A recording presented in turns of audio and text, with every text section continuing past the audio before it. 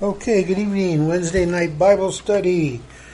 Daniel, the book of Daniel, part 2.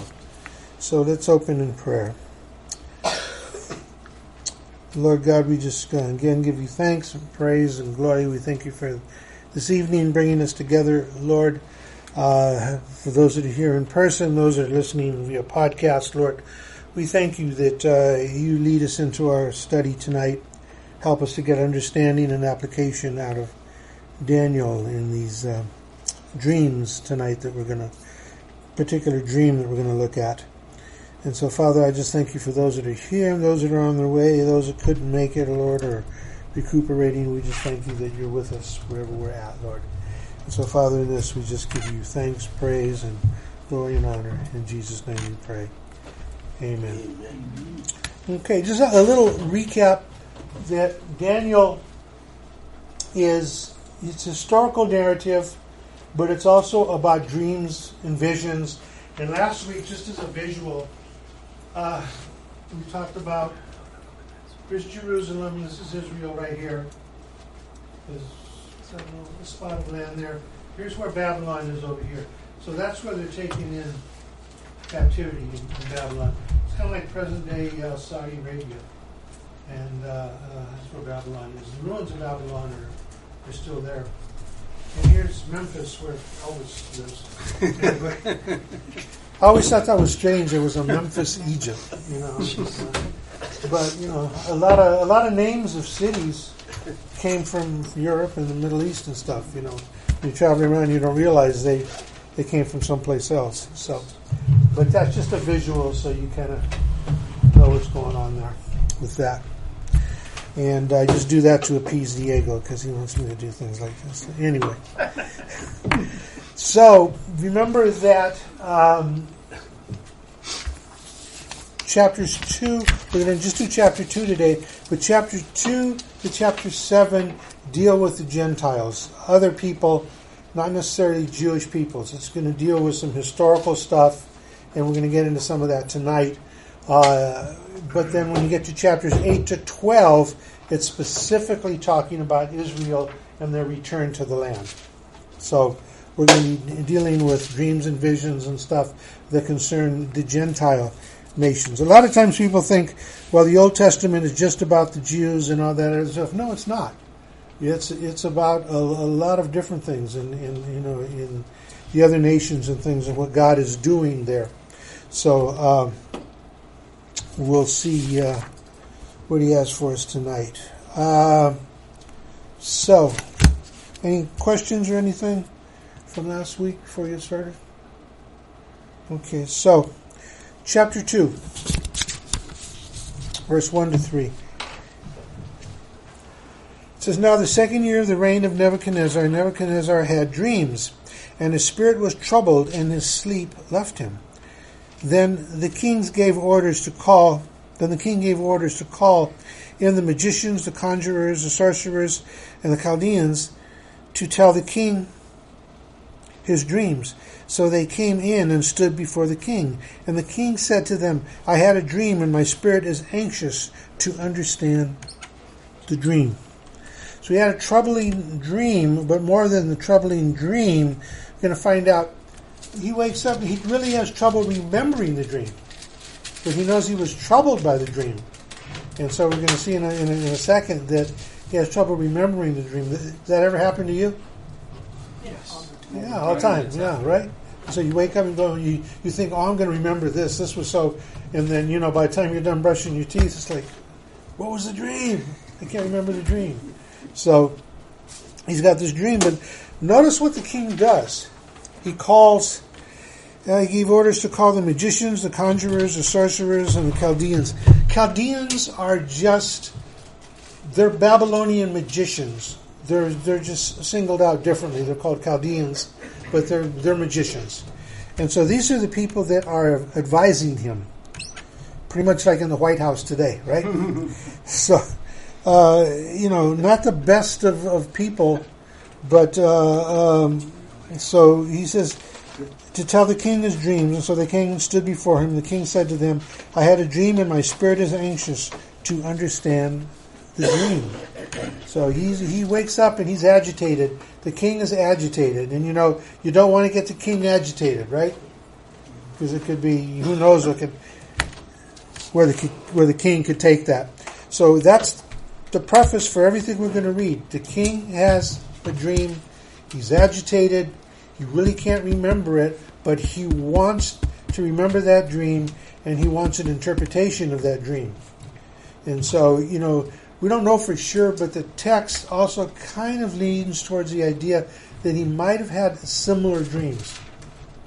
So it's funny, kind of like, why do I keep dreaming this sort of thing? The text kind of alludes to that in the original Aramaic, but it's not definitive. So, but anyway, he wakes up here and he's got this dream, can't remember it, and he's troubled. So this is what he does. So then the Chaldeans spoke to the king. These are magicians, right? Spoke to the king in Aramaic.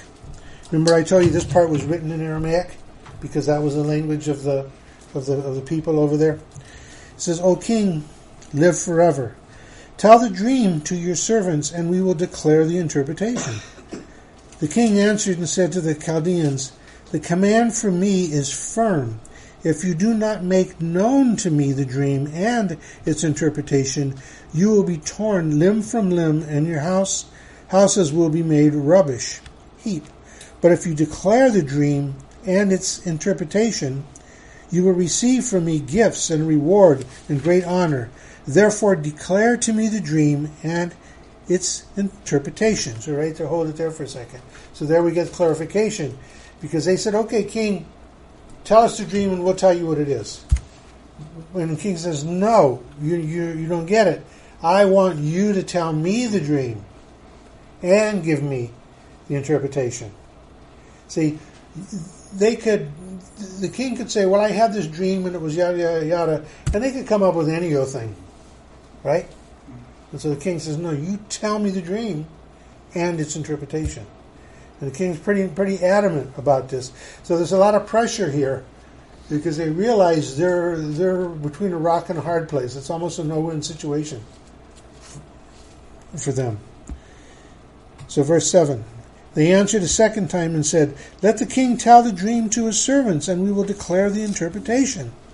The king answered and said, "I know for certain that you are bargaining for time, inasmuch as you have seen that the command from me is firm, that if you do not make the dream known to me, there is only one decree for you, for you have agreed together to speak lying and corrupt words before me until the situation is changed. Therefore, tell me the dream, that I may know that you can declare to me its interpretation." The Chaldeans answered the king and said, "There is not a man on earth who could declare the matter for the king, inasmuch as no great king or ruler has ever asked anything like this of any magician, conjurer, or Chaldeans." Basically, he's telling the king, "You're out of your mind asking for this. Nobody can do this. That's not a good career move, to be saying this to the king. Because with the king, it's thumbs up or thumbs down, right? Verse 11, "Moreover, the thing which the king demands is difficult, and there is no one else who could declare it to the king, except gods, whose dwelling place is not with mortal flesh." Because of this, the king became indignant and very furious, and gave orders to destroy all the wise men of Babylon. So the decree went forth that the wise men should be slain, and they looked for Daniel and his friends to kill him. Now remember, going back to last week, Daniel and his buddy Shadrach, Meshach, and Abednego, as their names were changed, they were brought into the king's palace because they were bright, there was wisdom, they were the fairest of the fair, they were noble, and they were brought in and they were trained, and they were now brought into the king's service. So they're part of this group of people, and so when these magicians and conjurers and sorcerers tell the king, "We can't do this," the king says, "Off with the heads of all of them, including Daniel." And Daniel was not present, nor was Shadrach, Meshach, and Abednego. They were not there. but they suffer the consequence of this. So the king, I read this and I kind of picture in my mind, okay, if this was a movie, this would make a great movie. Okay, who's going to play the king, and how mad is this guy, and how upset is he, and could be throwing stuff around. He's just so frustrated. I mean, how do you get so frustrated that you're willing to kill all of the wise men? I mean, think about it. If he kills all the wise men, who's left? Manny, Mo, and Jack, right? Yeah. No offense to Manny, Mo, or Jack. Here. So, thoughts, questions, concerns? Kind of makes me wonder.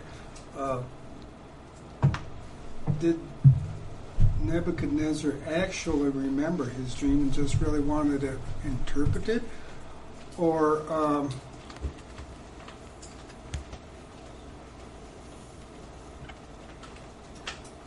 no, that struck me too.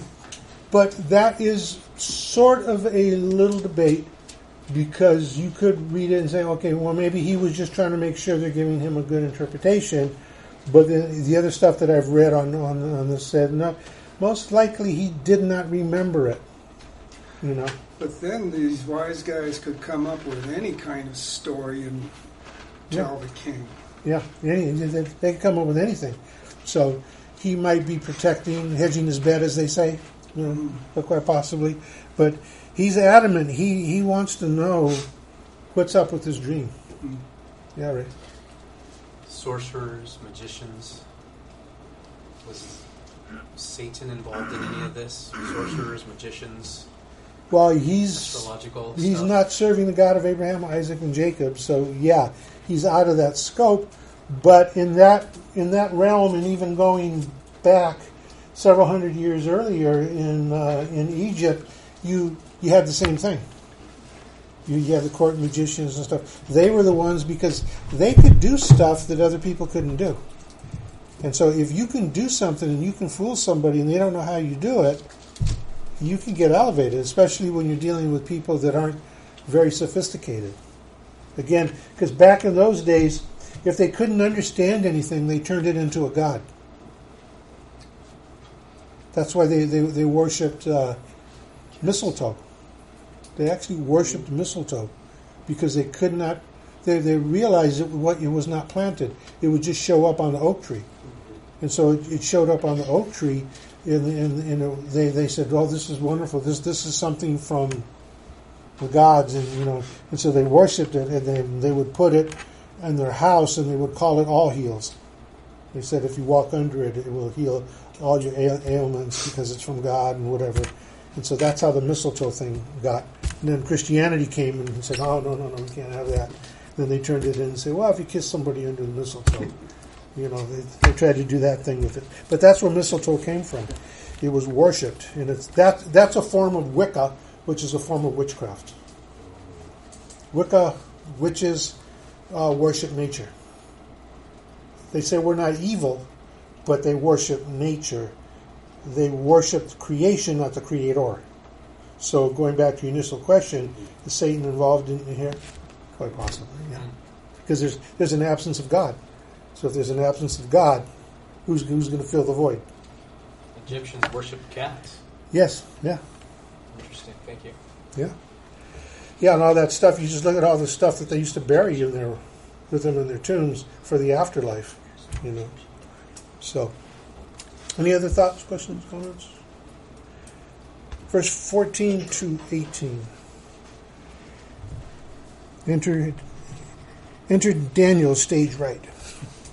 Then Daniel replied, with discretion and discernment, to Arioch, the captain of the king's bodyguard, who had gone forth to slay the wise men of Babylon. Now think about this for a second. This guy is going to slay the wise men of Babylon, and Daniel, with discretion and discernment, to the captain, the king's bodyguard, who had gone forth to slay the wise men. He said, "Okay, wait, hold it here. I got a thought. Right? He answered and said to Arioch, the king's commander, "For what reason is a decree from the king so urgent?" Then Arioch informed Daniel about the matter. So Daniel went in and requested of the king that he would give him time in order that he might declare the interpretation to the king. Then Daniel went to his house and informed his friends, this is their Hebrew name, Hananiah, Mishael, and Azariah, that's Shadrach, Meshach, and Abednego, as their names were changed by Nebuchadnezzar, about the matter, in order that they might request compassion from the God of heaven concerning this mystery, so that Daniel and his friends might not be destroyed with the rest of the wise men of Babylon. Just based on that little snippet there of Daniel, what is your impression of Daniel? He goes, he takes charge and he seeks God first. He takes charge, he seeks God first. What else? I have the word risk. I don't know why. It just seems like he's around a lot of people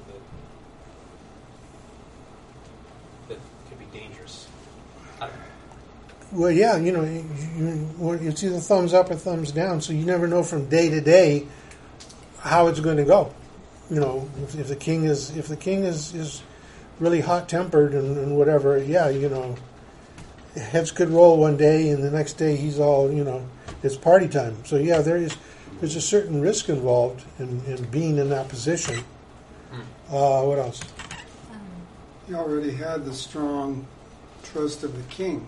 I mean, he went right to the king and said, hey, give me a little bit of time here, please. So it says something that's not necessarily in the text, but obviously Daniel had some sort of favor with the king that he could go to the king, because that's not a normal process. So we don't know if Daniel had interpreted dreams before. We don't know that. We know he is an interpreter of dreams, but we don't know if prior to this he did, interpret dreams. But yeah, we find out that Daniel has favor with the king, even though the king's going to slay him.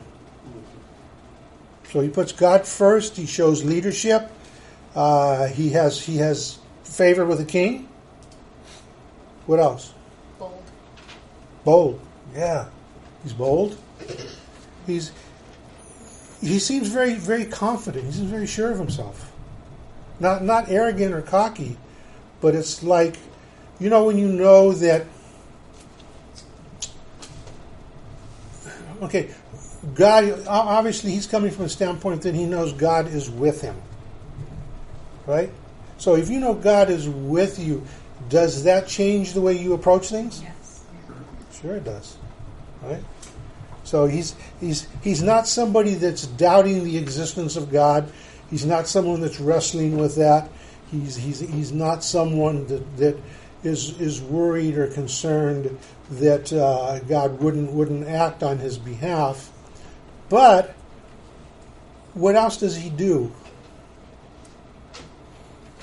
Oh, he goes to his other friends who are believers. He goes to the other believers. And he gathers them together and says, let's all pray together. Right? So he's not a Lone Ranger. He's not trying to be a Lone Ranger. He's saying Shadrach, Meshach, and Abednego. Or as, who did Jesus have?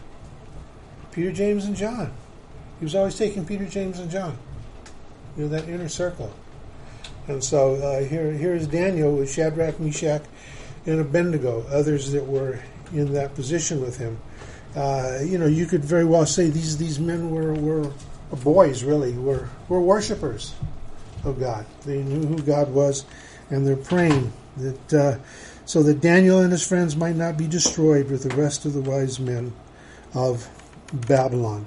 So right there in those small little verses, you get a picture of who Daniel is.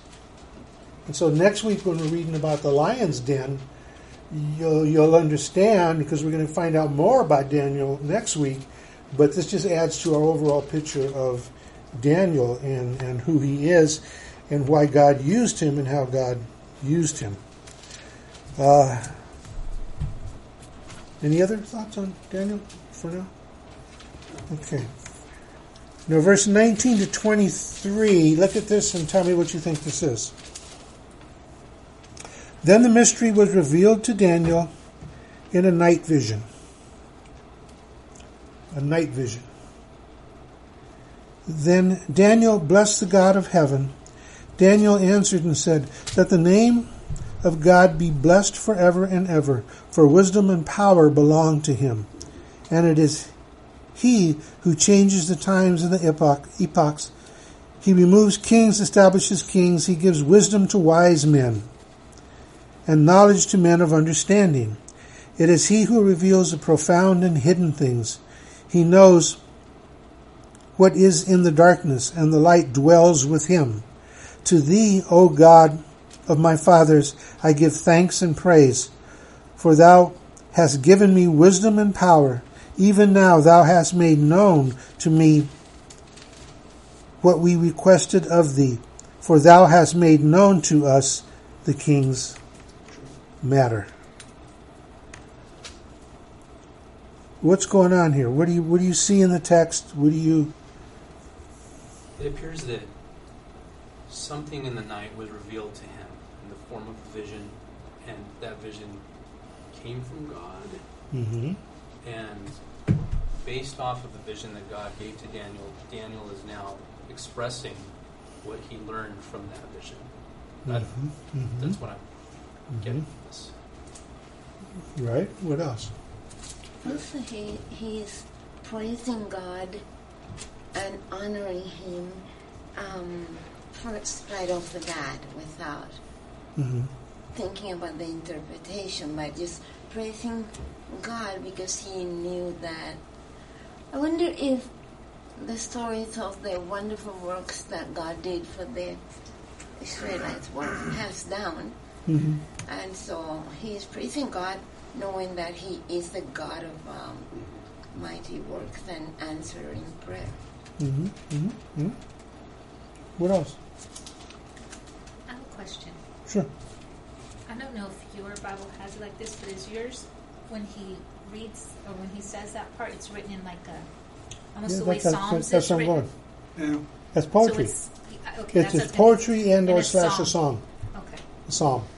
So And he's actually quoting the Psalms here. okay, I was gonna say, is he doing it like, you know how you see the Jews? Most like a likely, song? we don't know, but yeah, very well could be something like that. But he's using Scripture, and he's using it in a form of praise to give thanks to God. So, could you use this as a model or an outline for prayer? Absolutely. Because he acknowledges who God is. He goes to God. He brings others with him. And he acknowledges who God is. And when he receives what it is that he had asked for, he immediately thanks God.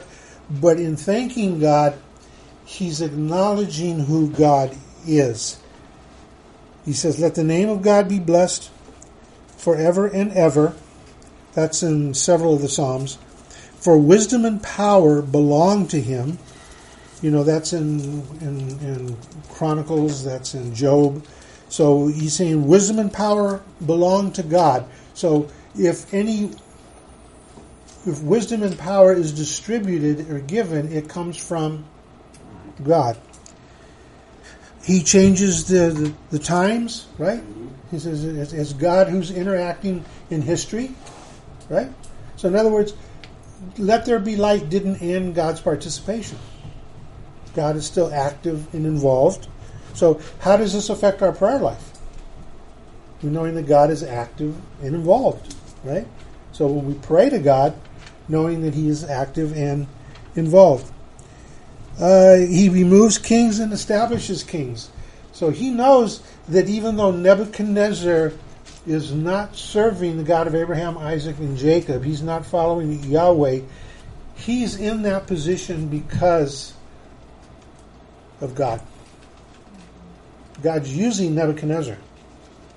And there's many instances of ungodly people that God has used, in a certain way, And to get his what he's doing done. It says he gives wisdom to wise men, knowledge to men of understanding. Now, knowing who Daniel is, Daniel was called out because he was wise and he was of understanding. Well, Daniel's saying that comes from God. Daniel's not taking credit of that. He says that comes from God. He says he reveals the profound and the hidden things. Right? So, in other words, God is illuminating. So, in terms of this dream that we're going to get to in a second, there's a profound aspect to this dream, of what God's doing, and we'll see it in a couple of minutes when we read it. Let's see. Reveals the hidden things. He knows what's in the darkness because he is the light. So in other words, nothing can hide from God. So again, this is theology. This is who is God. Nothing can hide from God. God knows what's in the darkness. God is the light. To thee, O God of my fathers, I give thanks and praise, for thou hast given me wisdom and power. Because he says, who does that come from? It comes from God. And he says, I have it because God has seen fit to give it to me. And he's thanking God for it. Even thou hast made known to me what we requested of thee, for thou hast made known to us the king's matter. What's going on. So again, from 14 to 23, you get a good sharp picture of who Daniel is, and then you get how he responds to God, and then you get aspects of who God is. Just in those, So when you read scripture like that, mine it, look for it. It's like I like watching those gold rush shows. Up in the Klondike and all that stuff. Once upon a time there was very easy gold to get. It was almost on the surface. And by the way, if you ever go up north through the mother lode country, there's things there that they will tell you that in the California gold was so rich at one time that after rainstorms they literally found veins of gold in the dirt that you could pull veins of gold out. That's how easy it was. And so then after they got that stuff down, then they got, the smaller chunks or whatever. And now what they're going after is that very, very fine, but it's still gold. But it's like God's word. There's some stuff we can get real easy right off the surface. But then there's others, in a sense, we're mining for it. We're digging it up. Look at it. It's there. It'll be revealed to you. So that's just a theological aspect out of that. And then you get a model for prayer there. Any thoughts, questions on that? Good? Okay. 24 to 30. Therefore Daniel went to Arioch, whom the king had appointed to destroy the wise men of Babylon. He went and spoke to him as follows: Do not destroy the wise men of Babylon. Notice with an exclamation point there. Take me into the king's presence, and I will declare the interpretation of the king. Notice how this is written. This is very bold. Right? Stop what you're doing. Don't kill anybody. Don't do any of this. Take me into the king's thing. I'm going to give him the interpretation. I'm going to give him what he asked for. Right? Then Arioch hurriedly brought Daniel into the king's presence and spoke to him as follows: I have found a man among the exiles from Judah who can make the interpretation known to the king. Notice he says, I have found. O king, I am so humble before thee.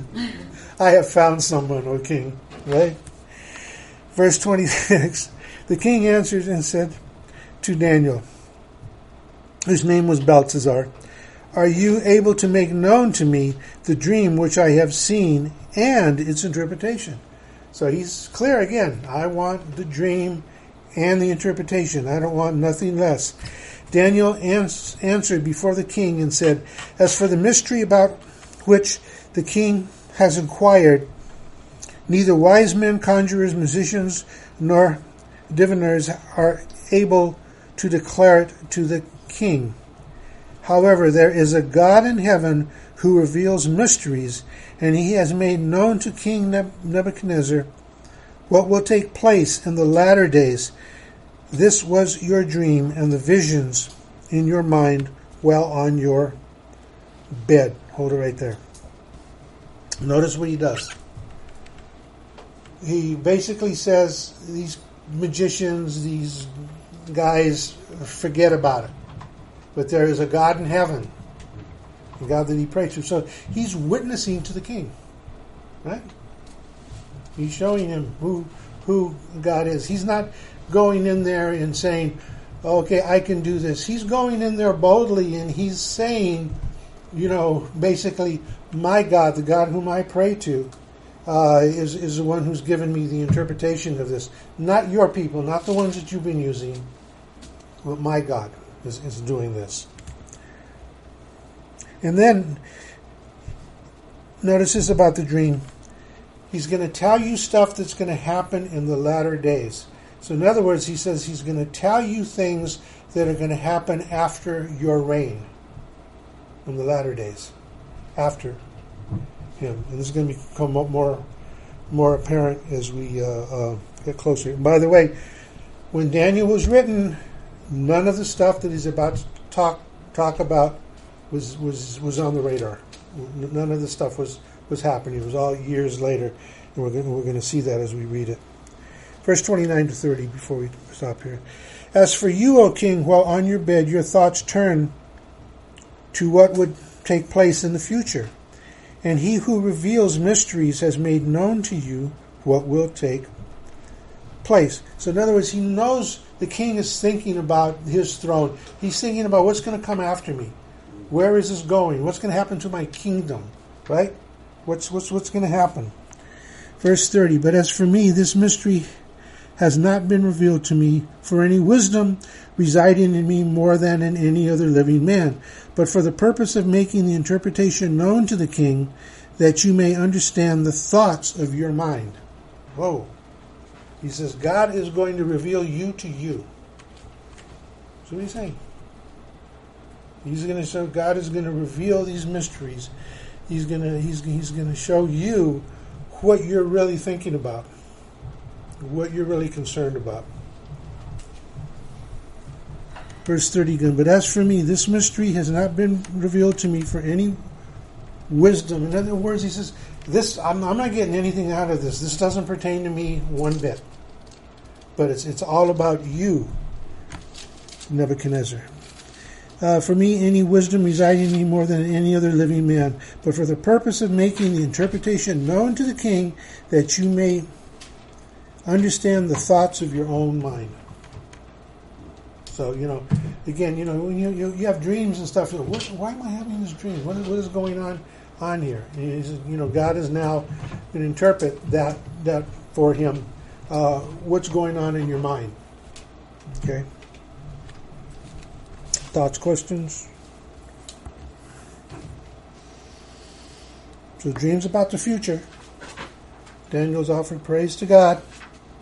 He's giving all power and glory to God. David is man of the hour. Everything is hinged on this revealing of the dream and the interpretation of the dream, right? There's got to be a lot of tension. There's got to be a lot of... Think about the magicians and the conjurers and all these guys. Their head's on the chopping block, right? So, verse 31. Here we get into the dream. You, O king, were looking, and behold, there was a single great statue.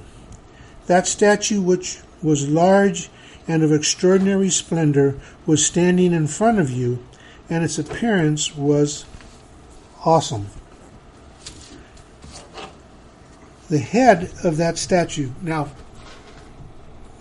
here we're getting a dream, we're getting a vision of a statue. And in the dream, I'll tell you ahead of time, it's going to be explaining the head, the arms, the chest, the center part of the body, the legs, the feet, in the dream and what it represents. Statues generally represent what? A leader, like symbol. A leader, it can represent a nation. Was a Statue of Liberty? right? They can be self-serving, or they can be things that designate who the people are. But it's a symbol. It's a symbol. It's a symbol of something. So he's taking the statue and he's saying there was a huge statue. And so what does this statue mean? Why are you seeing the statue in your dream? And I was going to tell him why. And that's where we're going to end it for tonight. No. Verse 32. Verse 32. The head of the statue was made of fine gold, its breast and its arms of silver, its belly and its thighs of bronze, its legs of iron, its feet partly of iron and partly of clay. Now this is key to understanding what he's talking about, because look at it again. And look at it in the form of elements. There's gold is the head. Its breast and arms are of silver. Its belly and its thighs are of bronze. Its legs of iron. Its feet partly of iron, partly of clay. Okay? So, here's a statue. It's a representation of something. And statues can be representations of nations, kingdoms. Watch. 34. You continued looking until a stone was cut out without hands, and it stuck the statue on its feet of iron and clay and crushed them. So notice that the feet were very perishable of this great statue. 35. Then the iron, the clay, the bronze, the silver, and the gold were crushed all at the same time and became like chaff from the summer threshing floors, and the wind carried them away so that not a trace of them was found. But the stone that struck the statue became a great mountain and filled the whole earth. There's a great stone that's coming that's going to be thrown at the feet of this statue, and the statue's going to crumble. And that stone's going to become a great mountain. Okay? So, before we go any farther, what do you think's going on? No, verse 36. And this was a dream. Now we shall tell the interpretation before the king. So if that's all you had to go on, what do you think this is? Well, the feet are made up of Iron and clay. Iron and clay that is not as strong and can't hold the weight of everything else. And I think it's the easiest part to... It's kind of like your footing. If you don't have strong footing... But iron is very strong. Yeah, but if it's mixed with clay, then it's not a perfect element. You know what I mean? Yeah, okay. It kind of reminds me of like the sowing of the seeds, like, you know, when they threw the seeds and those that laid, you know, in good soil, like grew, those who didn't. Or like, what was it, the house that was built on the rock? On the rock, and mm-hmm. that was in the sand, clay. I don't know. That's partly there. What else? What else would you see? If you had to interpret this, how would you interpret it? What do you think it's talking about? Weakness. Weakness. The weakness is there at the end, at the feet. But there's a progression. Gold, silver, bronze, iron, clay. And at the top is gold. And gold is what? The most precious of the... And then silver is beneath that. Second precious one. And then bronze is beneath silver. And then iron and clay represents something else. Think of it in terms of history. They had gold, they had iron, But then later on they came up with bronze because they were able to mix elements. And then later on they came up with iron because they were able to mix elements. And then they also came up with clay because clay was used in the making of pottery and all this other stuff. So think of it in those terms, because again, this is a dream. Okay. Gold is very soft, too. Yeah. And silver a little harder, and then it gets gradually harder, so maybe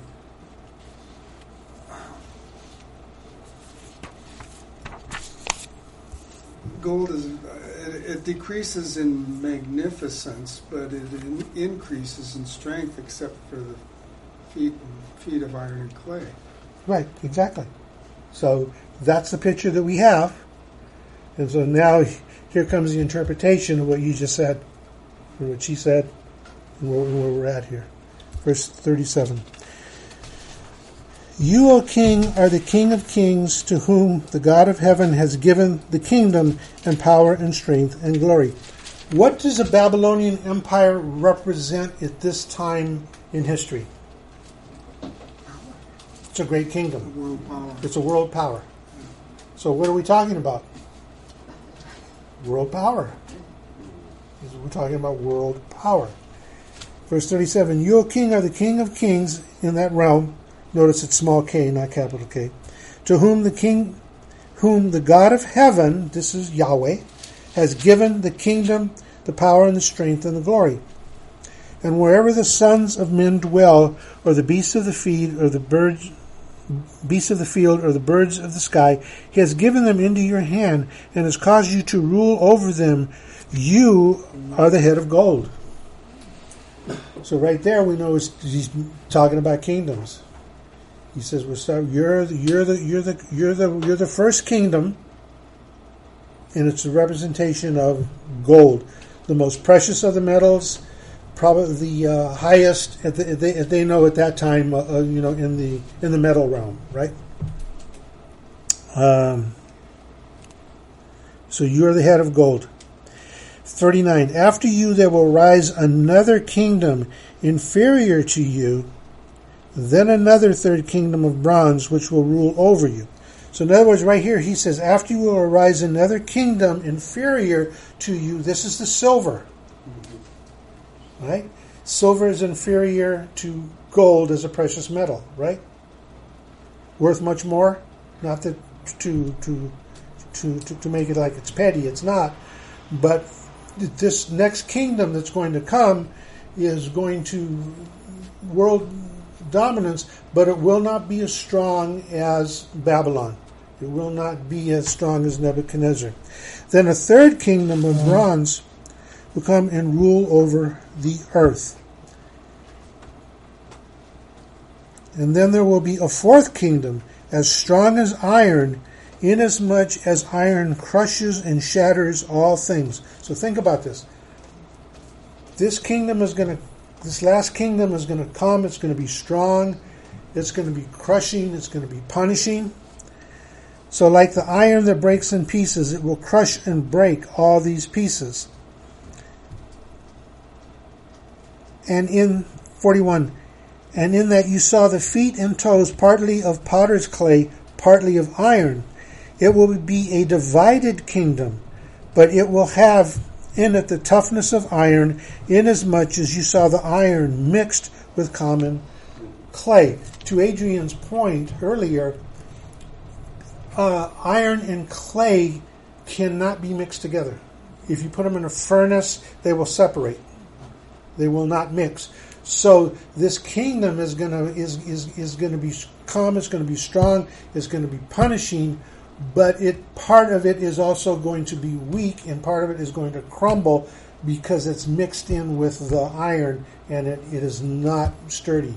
It's not going to be a stable kingdom, but it's going to be a strong kingdom.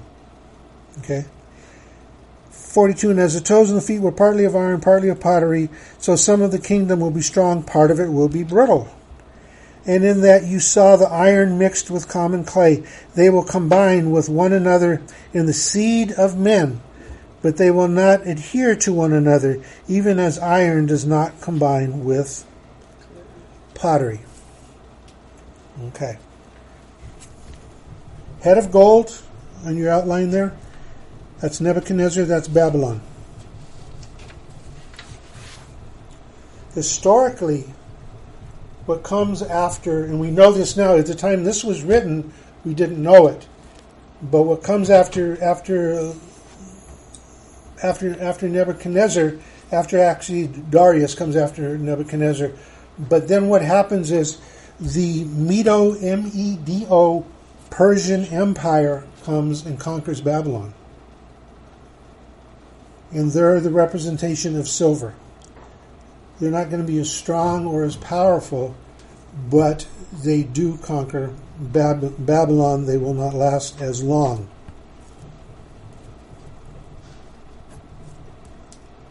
Then the third one is bronze. This one, by the way, only lasts 3 years, and this is a representation. You know what the next country that tried world domination was after that?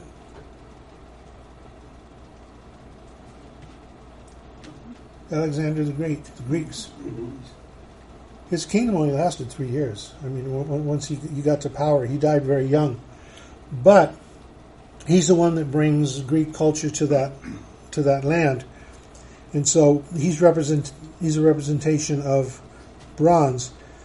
What is the kingdom that comes after his kingdom that tries to rule the world? Huh? Roman Empire. It's strong, it's crushing, but it ends up defeated and weak. Roman Empire basically killed itself, and so basically what this is, it's a picture of 3 kingdoms of world domination, of kingdoms that have tried to rule the world. And he's saying, this is the dream. God has given this to you. But we put this in our back pocket and remember it because it's going to be referenced later on in Revelation. Because there's going to be one more attempt at world domination. And that's in Revelation. And that's the Antichrist. So these things are referenced in there. That's why they thought Hitler was going to be the Antichrist, because he was coming up in that region, he was knocking over country after country and all that stuff, but not everything was in place, and it didn't work out for him. And so, but at the time, there were a lot of people, and if you read Christian magazines or Christian articles or even newspaper articles back in the late 30s, you will read stories where people are speculating that he's the Antichrist. And it was good speculation, because based on what we knew, he came from that area. The problem was that the temple wasn't there, Israel wasn't a nation, so it wasn't going to do that. Okay. Now, but there's still more to the vision. Any thoughts or questions on that? Okay. 44 and 45. In the days of those kings, the God of heaven will set up a kingdom which will never be destroyed, and that kingdom will be left for another people. Notice, another people. He's speaking to who? Gentiles. This will be for another people. It will crush and put an end to all these kingdoms, but itself will endure forever. Inasmuch as you saw that a stone was cut out of the mountain without hands. Now, how would that happen? A stone without hands? God? Without hands, and it crushed the iron, the bronze, and the clay, the silver, and the gold. In other words,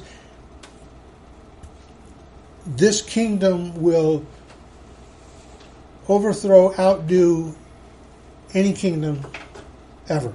Right? Inasmuch, verse 45, inasmuch as you saw that a stone was cut out of the mountain without hands, that it crushed the iron, the bronze, the clay, the silver, the gold, the great God has made known to the king what will take place in the future. So the dream is true and the interpretation is trustworthy. Who's the rock, that stone that's cut out of the mountain without hands? Jesus. His kingdom will endure forever. You know, we have a lot of references to his kingdom will endure and all this. So here you get in Daniel, right? This is 600 years before Christ. 600 years before Christ and 450 years easy before the Roman Empire. Okay. And just for the last part, to set us up for next week, verse 46 to 49. Then King Nebuchadnezzar fell on his feet and did homage to Daniel, and gave orders to present to him an offering and fragrant incense. The king answered Daniel and said, Surely your God is a God of gods, and a Lord of kings, and a revealer of mysteries, since you have been able to reveal this mystery. See what Daniel did? How he did it? But who was the one who's forcing the action? It's God. And so he's revealing himself through all of this, but this pagan king who worshiped pagan idols, the king answers David and said, Surely your God is a God of gods. In other words, your God is above any gods we have. And the Lord of kings and a revealer of mysteries, since you have been able to reveal this mystery. Then the king promoted Daniel and gave him many great gifts, and he made him ruler over the whole province of Babylon and chief prefect over all the wise men of Babylon. And Daniel made request to the king, and he appointed Shadrach, Meshach, and Abednego over the administration of the province of Babylon, while Daniel was at the king's court. Remember I said last week, a lot of this kind of rings a little bit like Joseph. Mm-hmm. Interprets. Yeah, he interprets, and then he's brought up, and he's put in this position. Remember, Daniel doesn't forget his buddies. He says, everybody got saved, but he wants his friends close to him, right?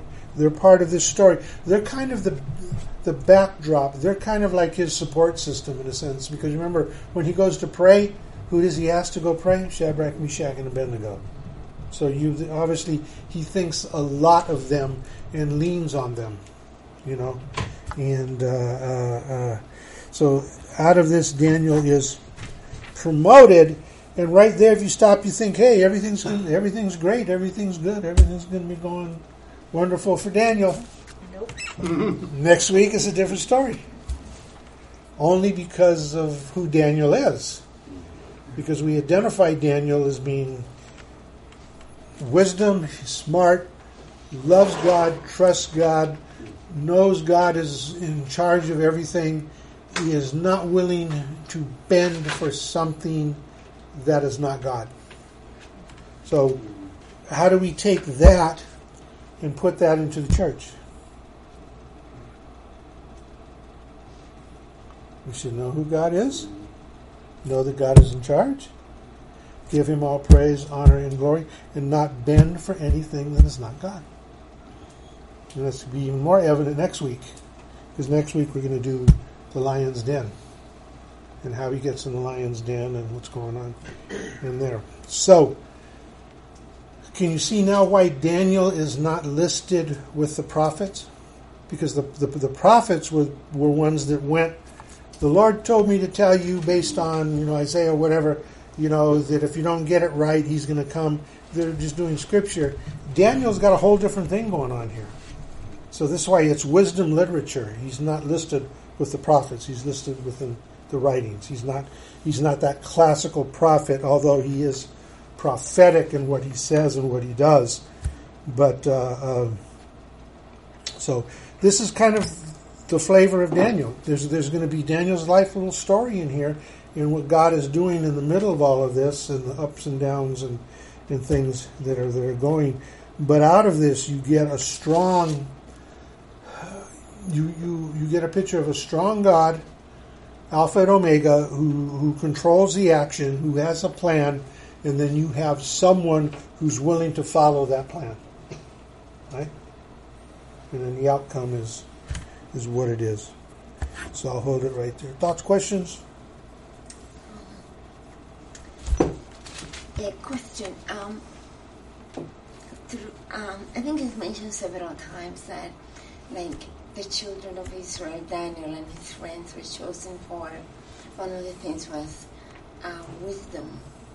So it sounds like it was an innate wisdom. Mm-hmm. But then, as God works through them, it says that God gave him wisdom. Yes.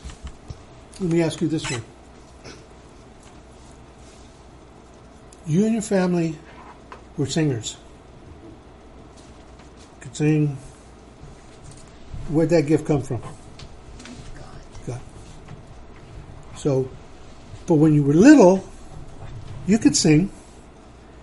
But as you matured, and then you gave that gift back to God, and then God developed it even more so, right?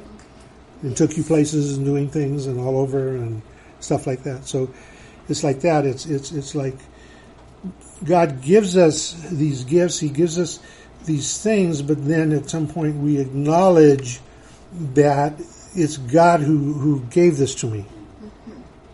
And therefore I need to go to God and able to access this gift. Right? Because He's the source of the gift. And give thanks and praise and glory and honor to God. So yeah, and so Daniel reveals that to us. He shows us that. And Daniel is so interesting because, again, it goes back 600 years before Christ, 2,700 years ago, but then it also gives some stuff about what's going to happen in the 300-400 years after Nebuchadnezzar. It alludes to Christ, and then it's also going to allude to end-time events later on. But at the same time, in the middle of all of it is Daniel's bio, who he is and what he's doing. And so through that little bio, God is just pinging all these different things, you know. So Daniel's a pretty cool book. It's not a scary book. Ezekiel was a little scary, but once we get through it, you know, it's not so scary. But Daniel's pretty cool. So, any other thoughts, questions?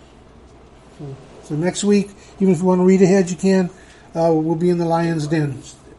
We'll see what happens in the lion's den and how does he get in the lion's den and what's going on. And so always look, what is God doing? Why is God doing it? So let's just close in prayer.